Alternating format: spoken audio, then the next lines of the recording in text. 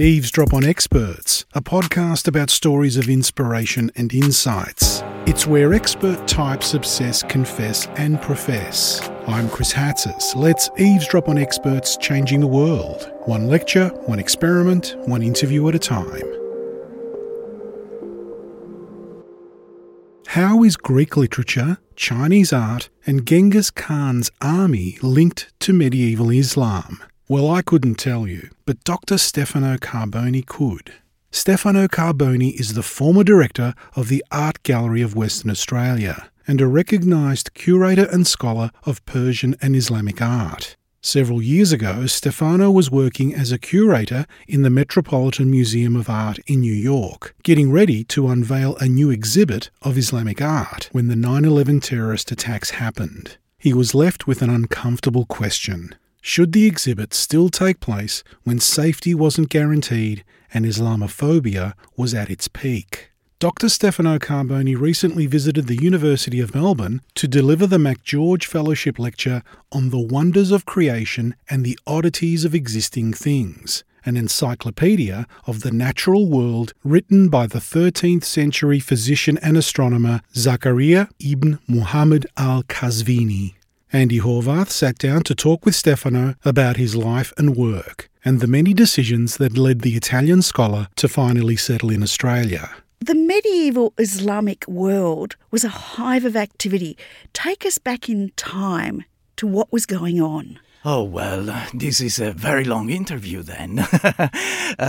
Well, one of the most important things to say is that if you think of a new city like Baghdad, that was founded in 750 AD, Baghdad became the center of the Caliphate, of the Abbasid Caliphate, and it became one of the most literary cities in the world, together with Andalusia at the time, which was also under Muslim domination at the time.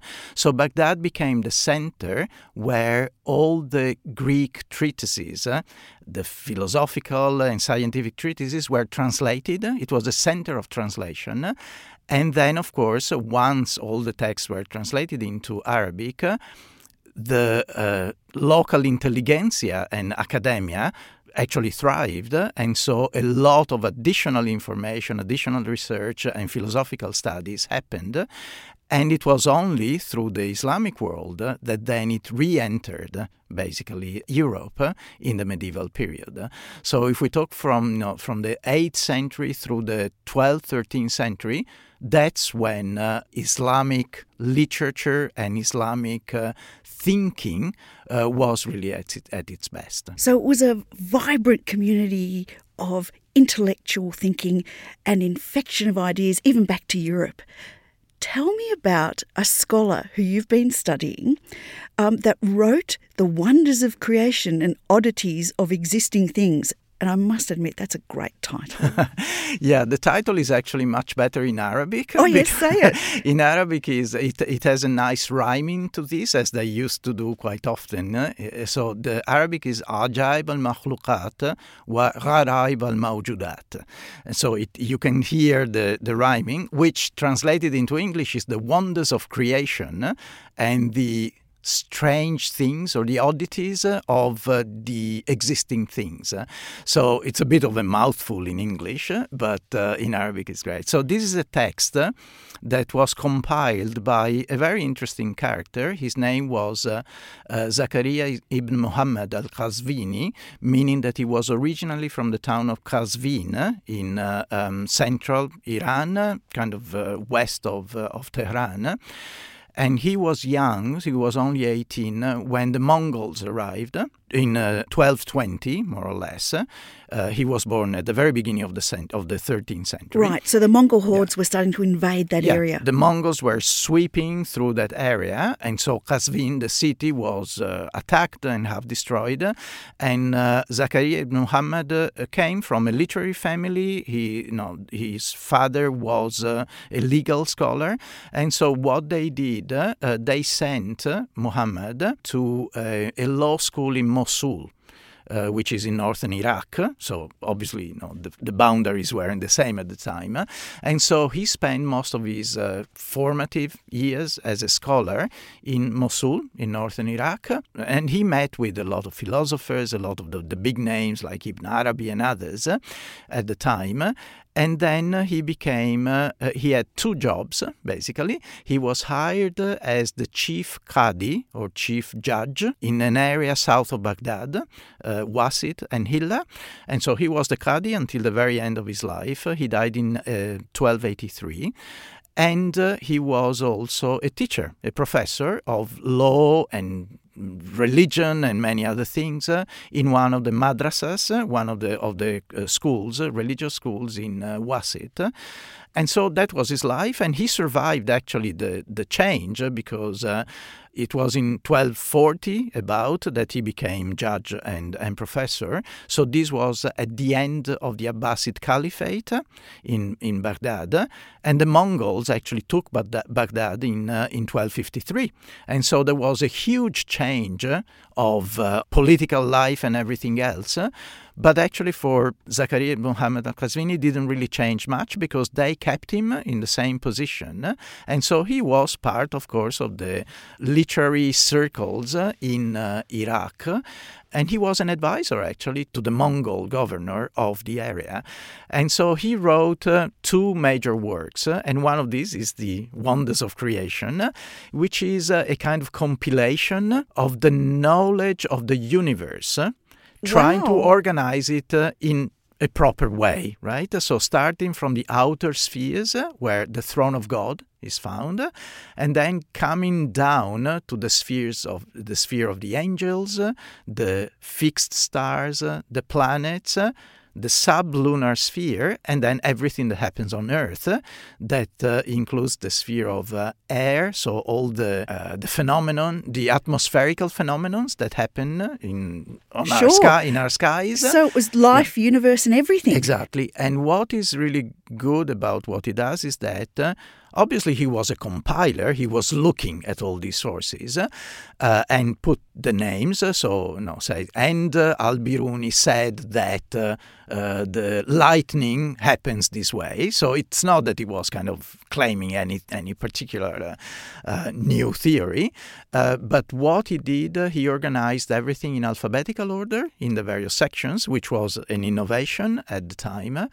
And the main thing is that in his kind of introduction to the text, he very clearly states his philosophy towards what he's about to write about. And he was really a Neoplatonic. He was following Aristotle. So he had read all of these, the Greek philosophers. And so he explained exactly what he means with the four words that form the title. And in the end, the reader shouldn't be surprised of all the strange things that are in the world, like, the fish with 3 heads and whatever that is being reported by the geographers. And so this guy was a lover of lists and ideas and happenings and observations, and he was a compendium builder. Exactly, yeah. Yeah. Now tell me about some of those observations that he collected, like you mentioned things like 3-headed fishes or encounters with giant whales, I think is in this book. Also in this book are shipwrecks, people living in trees, dog-headed people, you're going to have to explain that one, and giant birds and things like that. Yeah. So explain some of these oddities. They sound fascinating. Yeah, there is, especially in the section on the oceans, right? In the sphere of water, the theory that is taken from all the geographers, starting from even Pliny. So obviously it's a chain of transmission of these reports that sailors brought back from the far reaches of the ocean. So the theory is that we don't know what the boundaries of Earth are because there is a surrounding ocean. Right? Sure. Yeah. So we don't know the boundaries of the surrounding ocean, but we know that this ocean has a number of gulfs. that are called the Sea of China, the Sea of Persia, the Red Sea, the White Sea, which is the Mediterranean, the Caspian Sea. And so he starts to describe the various gulfs of the surrounding ocean, and saying that these oceans have innumerable islands that are, some of them are inhabited and some of them are uninhabited. And so this is what is being reported as to the island that is very close to what is today's Java, right, which was very, very far away. So there are these reports of people who have their head on their chest, or people living on the trees and being winged and being cannibals, and the cynocephaly, so the dog-headed people. That's what I was going to ask about. Actually, this is a group of people living on one of the islands of the Sea of China, basically, that are cannibals. And what they do when people arrive at their place, they would make them prisoners. They would keep them in a place. They would feed them with very nice things, and in the end, when they are fat enough, they would have a meal, right? But the cynocephaly is actually already reported in the Greek sources. So it's a transmission of information that comes for a couple of millennia, or no, some of the things that are mentioned in Homer's Iliad are picked up also by the Arab geographers.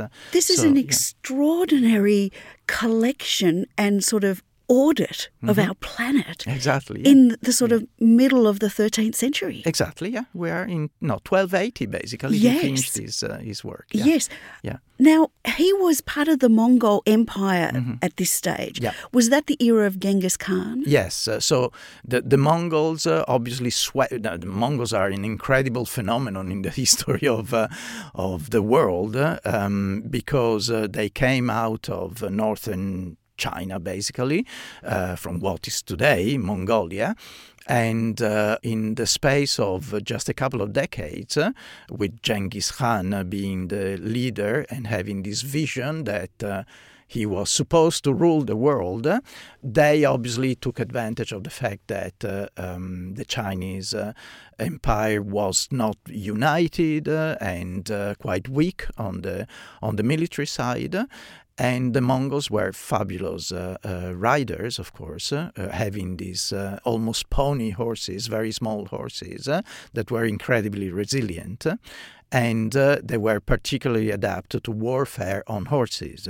And so it was relatively easy at the beginning to just jump into China, move south, realize that it was a much better place, less cold, and where they could settle and really rule.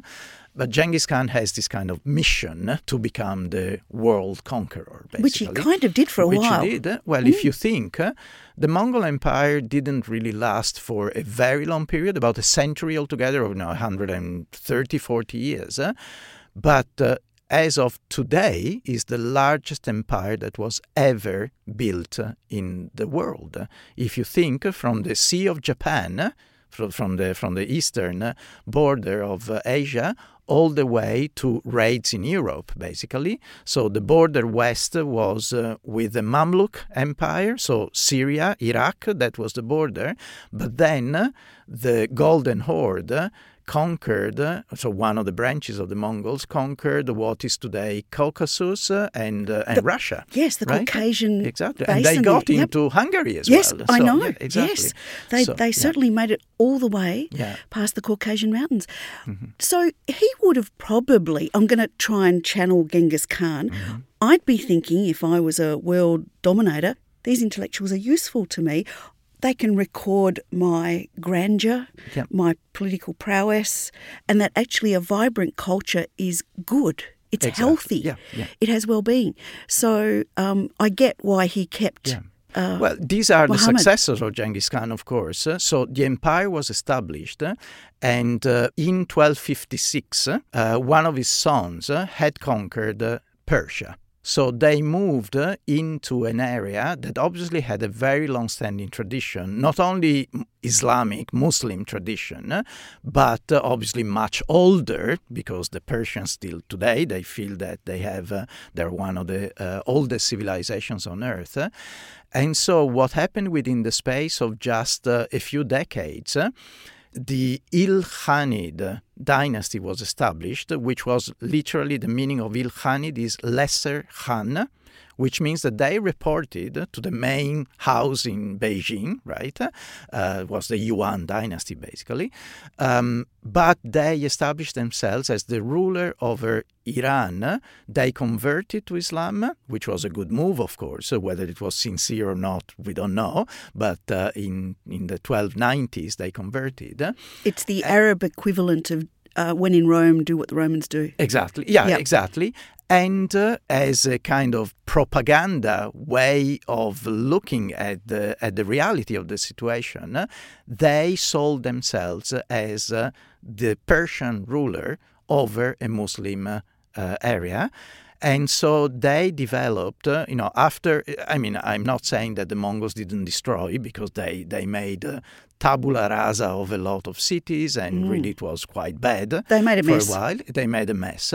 But by the end of the century, in the area, in Iran, Tabriz, in northwestern Iran, had become one of the most cosmopolitan cities in the world, with merchants from Europe, Venetian merchants, Genoese, from Pisa, and from France. They were there. And, of course, the connection with China was incredibly strong, because they were reporting basically to the emperor.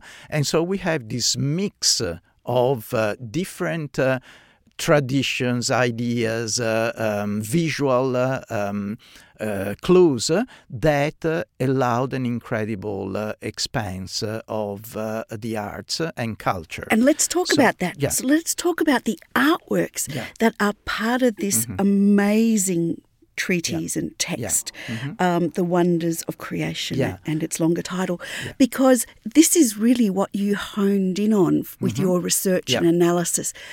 Give us a little bit of an introduction to the artwork that was part of this work. Well, I think that it's important, The Wonders of Creation is one of the aspects of this, and perhaps not even a very central one, because it was considered more of an encyclopedia of natural history than a kind of philosophical work. But as part of the legitimization of the Mongols to be in Iran, the vizier of the Ilkhanid Sultan, his name was Rashid ad-Din, and he was actually a converted Jew who converted to Islam, and he was the mind behind the cultural developments in Tabriz and in the empire. If you think that he founded a place, a kind of, it's called the Kitab Khaneh, which is basically an atelier of production of culture in Tabriz in 1310. And the idea was that they would produce every year a new text, which was a history of the world. In Persian, it's called the Jami Tavarikh. And he set up to create one copy in Persian and one in Arabic that would be produced every year and would be distributed to the libraries of the empire, including, of course, being sent to China, because the history of the world included the history of everything that was known, from the Chinese emperors to the Franks, to the Farang, the foreigners there in Europe. And this is the very first history of the world, in the world, that was ever conceived. Tabriz, 1315. So you can imagine the type of intellectual life that was going on in Tabriz at the time. And this is thanks to the Mongols, basically. Yeah. This is an audio interview, but give us a sense of one of your favourite images that you like to share with people, the artwork of the time. Oh, it's a bit difficult to say, of course, in a radio interview, but one of the great moments in the history of the development of Persian painting, right? So when the kind of general public think about miniature painting, they think of these Persian miniatures that are incredibly beautifully refined with a lot of gold and all the arabesques and beautiful compositions, very flat as well. And in the Mongol period, it was a very exciting moment because it's a kind of formation of what will come in the next centuries. And so it's the integration of what had been done before and in a more, strictly speaking, Arab rather than Persian environment. And so the tradition of illustration, because we are talking only about illustrations in books, right? That's what developed in this area. So it was very much, before the arrival of the Mongols, was very much related to the Byzantine tradition. So the majority of books would be illustrated scientific manuscripts or even works of Arabic literature that looked very much in the tradition of late Byzantine art, right? The Mongols arrive and they bring with them the Chinese tradition, right? And so at some point we have this kind of awkward integration of an almost Byzantine-looking scene with, I don't know, there is at some point a tree that is a hybrid between a peony and a pomegranate, right? It is in the frontispiece of a book produced in 1290. So East and West. Yeah, East and West, without even understanding how to do it. But within 20 years, then you have a full integration of all these Chinese clouds and Chinese rock formations and peonies and all the visual tradition of China that arrived through, obviously, scrolls, but also textiles and movable objects, integrated in a new idiom that was entirely Persian as well. And so it's an incredibly important period in the formation of art history, basically, in Iran. Yeah. Dr. Stefano, I want to talk a little bit about you. Yes. You're an interesting character in yourself. Born in Italy. Yes. In Venice. Mm-hmm. Yep. What happened next? You then moved. Yes. And how did you get into medieval Islamic art? Well, my trajectory is, maybe a bit unusual if you wish, but, I grew up in Venice. Venice is my hometown. I literally grew up at the Lido, which is, the island that separates the lagoon from the sea. It's the place where the film festival takes place, where you go to the beach. So I'm, kind of part-time beach boy in many ways, during the summer, of course. And I was interested in languages, in studying languages. And I felt when you have to decide what you do when you're grown up, when you go to university, Venice is a city that, because of its history, has also a good school of Oriental languages that was established already in the 18th century, and it's been one of the good places to study Oriental studies and Oriental languages. And so I felt that I needed some kind of challenge. And I didn't want to study English or French or German because I felt that, also if I want to be an academic, the competition is going to be ridiculous and all these kind of things. And so I went to see what courses were taught at the Oriental side of languages. And I was kind of captivated by the idea of giving it a try to study Arabic, because I felt that even if I didn't have any connection whatsoever that I knew about, I felt that it was geographically close enough for me to, if I was interested, to get more to the cultural side in addition to the language side. And so I enrolled in the Arabic courses. And because there were a number of courses that were taught. One of these was Islamic art. And the teacher was a very well-known scholar in the field who used to be at the Metropolitan Museum, a German who had married an Italian who was teaching at the university as well. And so he was at least temporarily in Venice. And Venice is a place where, you are exposed every day from ancient to medieval to non-Western to contemporary through the Biennale. So obviously it was always in my kind of background. And I still remember the first lesson I went to by Professor Grube.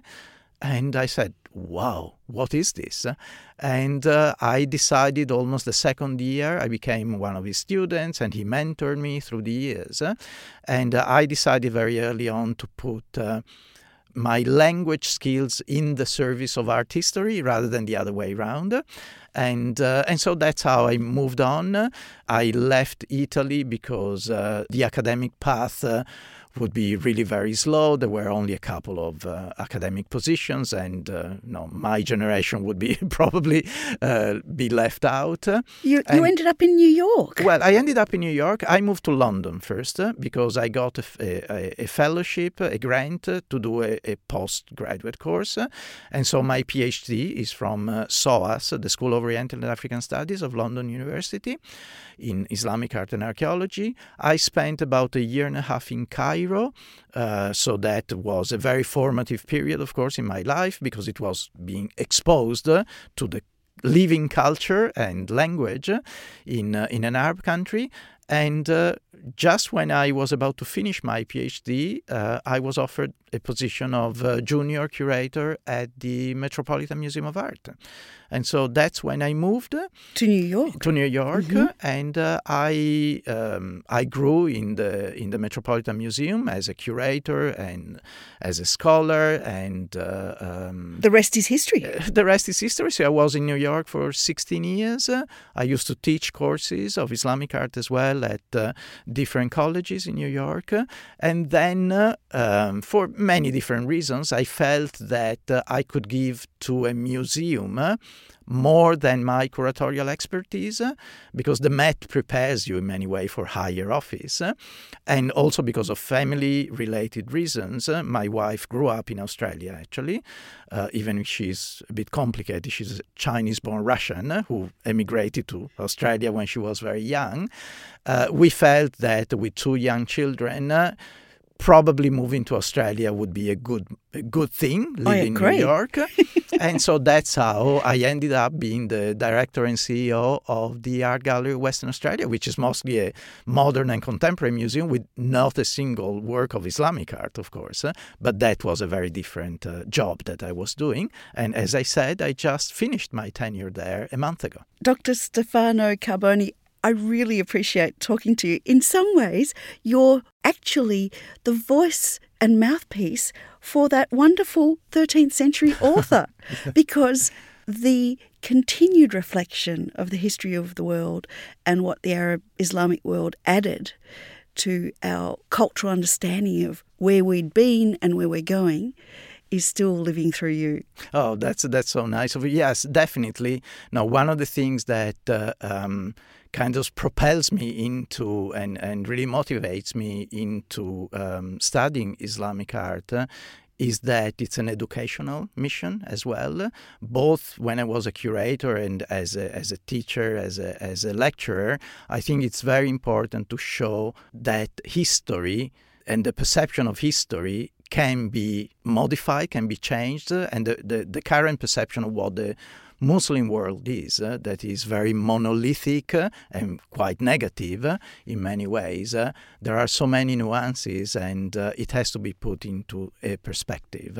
Because there is an awkward relationship with Muslim culture, do you think perhaps art is the way in? Yeah, absolutely. Well, I can mention just one example. When I was at the Metropolitan Museum, obviously I was in New York the day of 9/11, which was, in many ways, a moment that changed the world. But from the professional point of view, apart from the fact that we were all like living in a film, living in a movie, and it was really so surreal what happened. But from the practical point of view, I had organized together with the Corning Museum of Glass. Corning is a beautiful museum about 4-hour drive north of New York.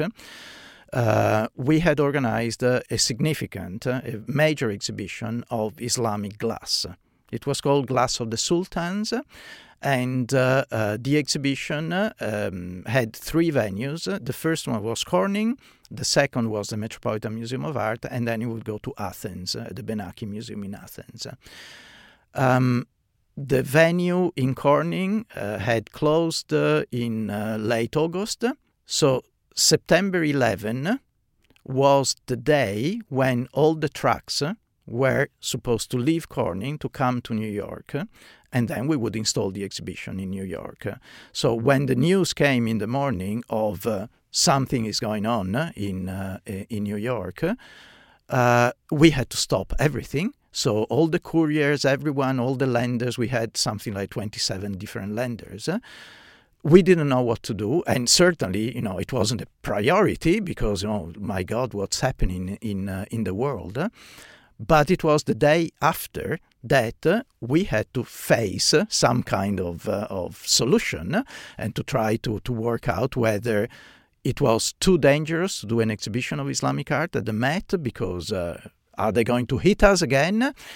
Or, as I suggested to my director and to the board of trustees, don't you think that an exhibition that shows beautiful works of art that were created during the medieval period, that talk to a civilization that is wonderful and it's scholarly and it's not certainly in any way controversial, don't you think that it could be a point of solace for the New Yorkers and the visitors? And so I left it that way, and I was incredibly happy when the board decided there's no reason why we shouldn't do it. And I remember working the phone with the director of the Corning Museum because we wanted to make sure that all the lenders were comfortable with this, because after all, they were their objects, and not a single one refused to lend to the Metropolitan Museum venue. So we had the exhibition, and that's a way, really, you try to put art in the service of humanity, literally, of humankind, and it was actually understood as a very good thing that we did. That's a beautiful message to think about next time we look at some Islamic art. Wonderful. Thank you, Dr. Stefano Carboni. And thank you so much, Andy, for having me here. It was a pleasure to be actually affiliated with the University of Melbourne with the MacGeorge Fellowship, and I hope there will be other opportunities. It's our pleasure. Thank you to Dr. Stefano Carboni, former director of the Art Gallery of Western Australia and curator and scholar of Persian and Islamic art. And thanks to our reporter, Dr. Andy Horvath. Eavesdrop on Experts, Stories of Inspiration and Insights was made possible by the University of Melbourne. This episode was recorded on September 5, 2019. You'll find a full transcript on the Pursuit website. Audio engineering by me, Chris Hatzis. Co-production, Sylvie Van Wall and Dr. Andy Horvath. Eavesdrop on Experts is licensed under Creative Commons Copyright 2019, the University of Melbourne. If you enjoyed this episode, drop us a review on Apple Podcasts and check out the rest of the Eavesdrop episodes in our archive. I'm Chris Hatzis, producer and editor. Join us again next time for another Eavesdrop on Experts.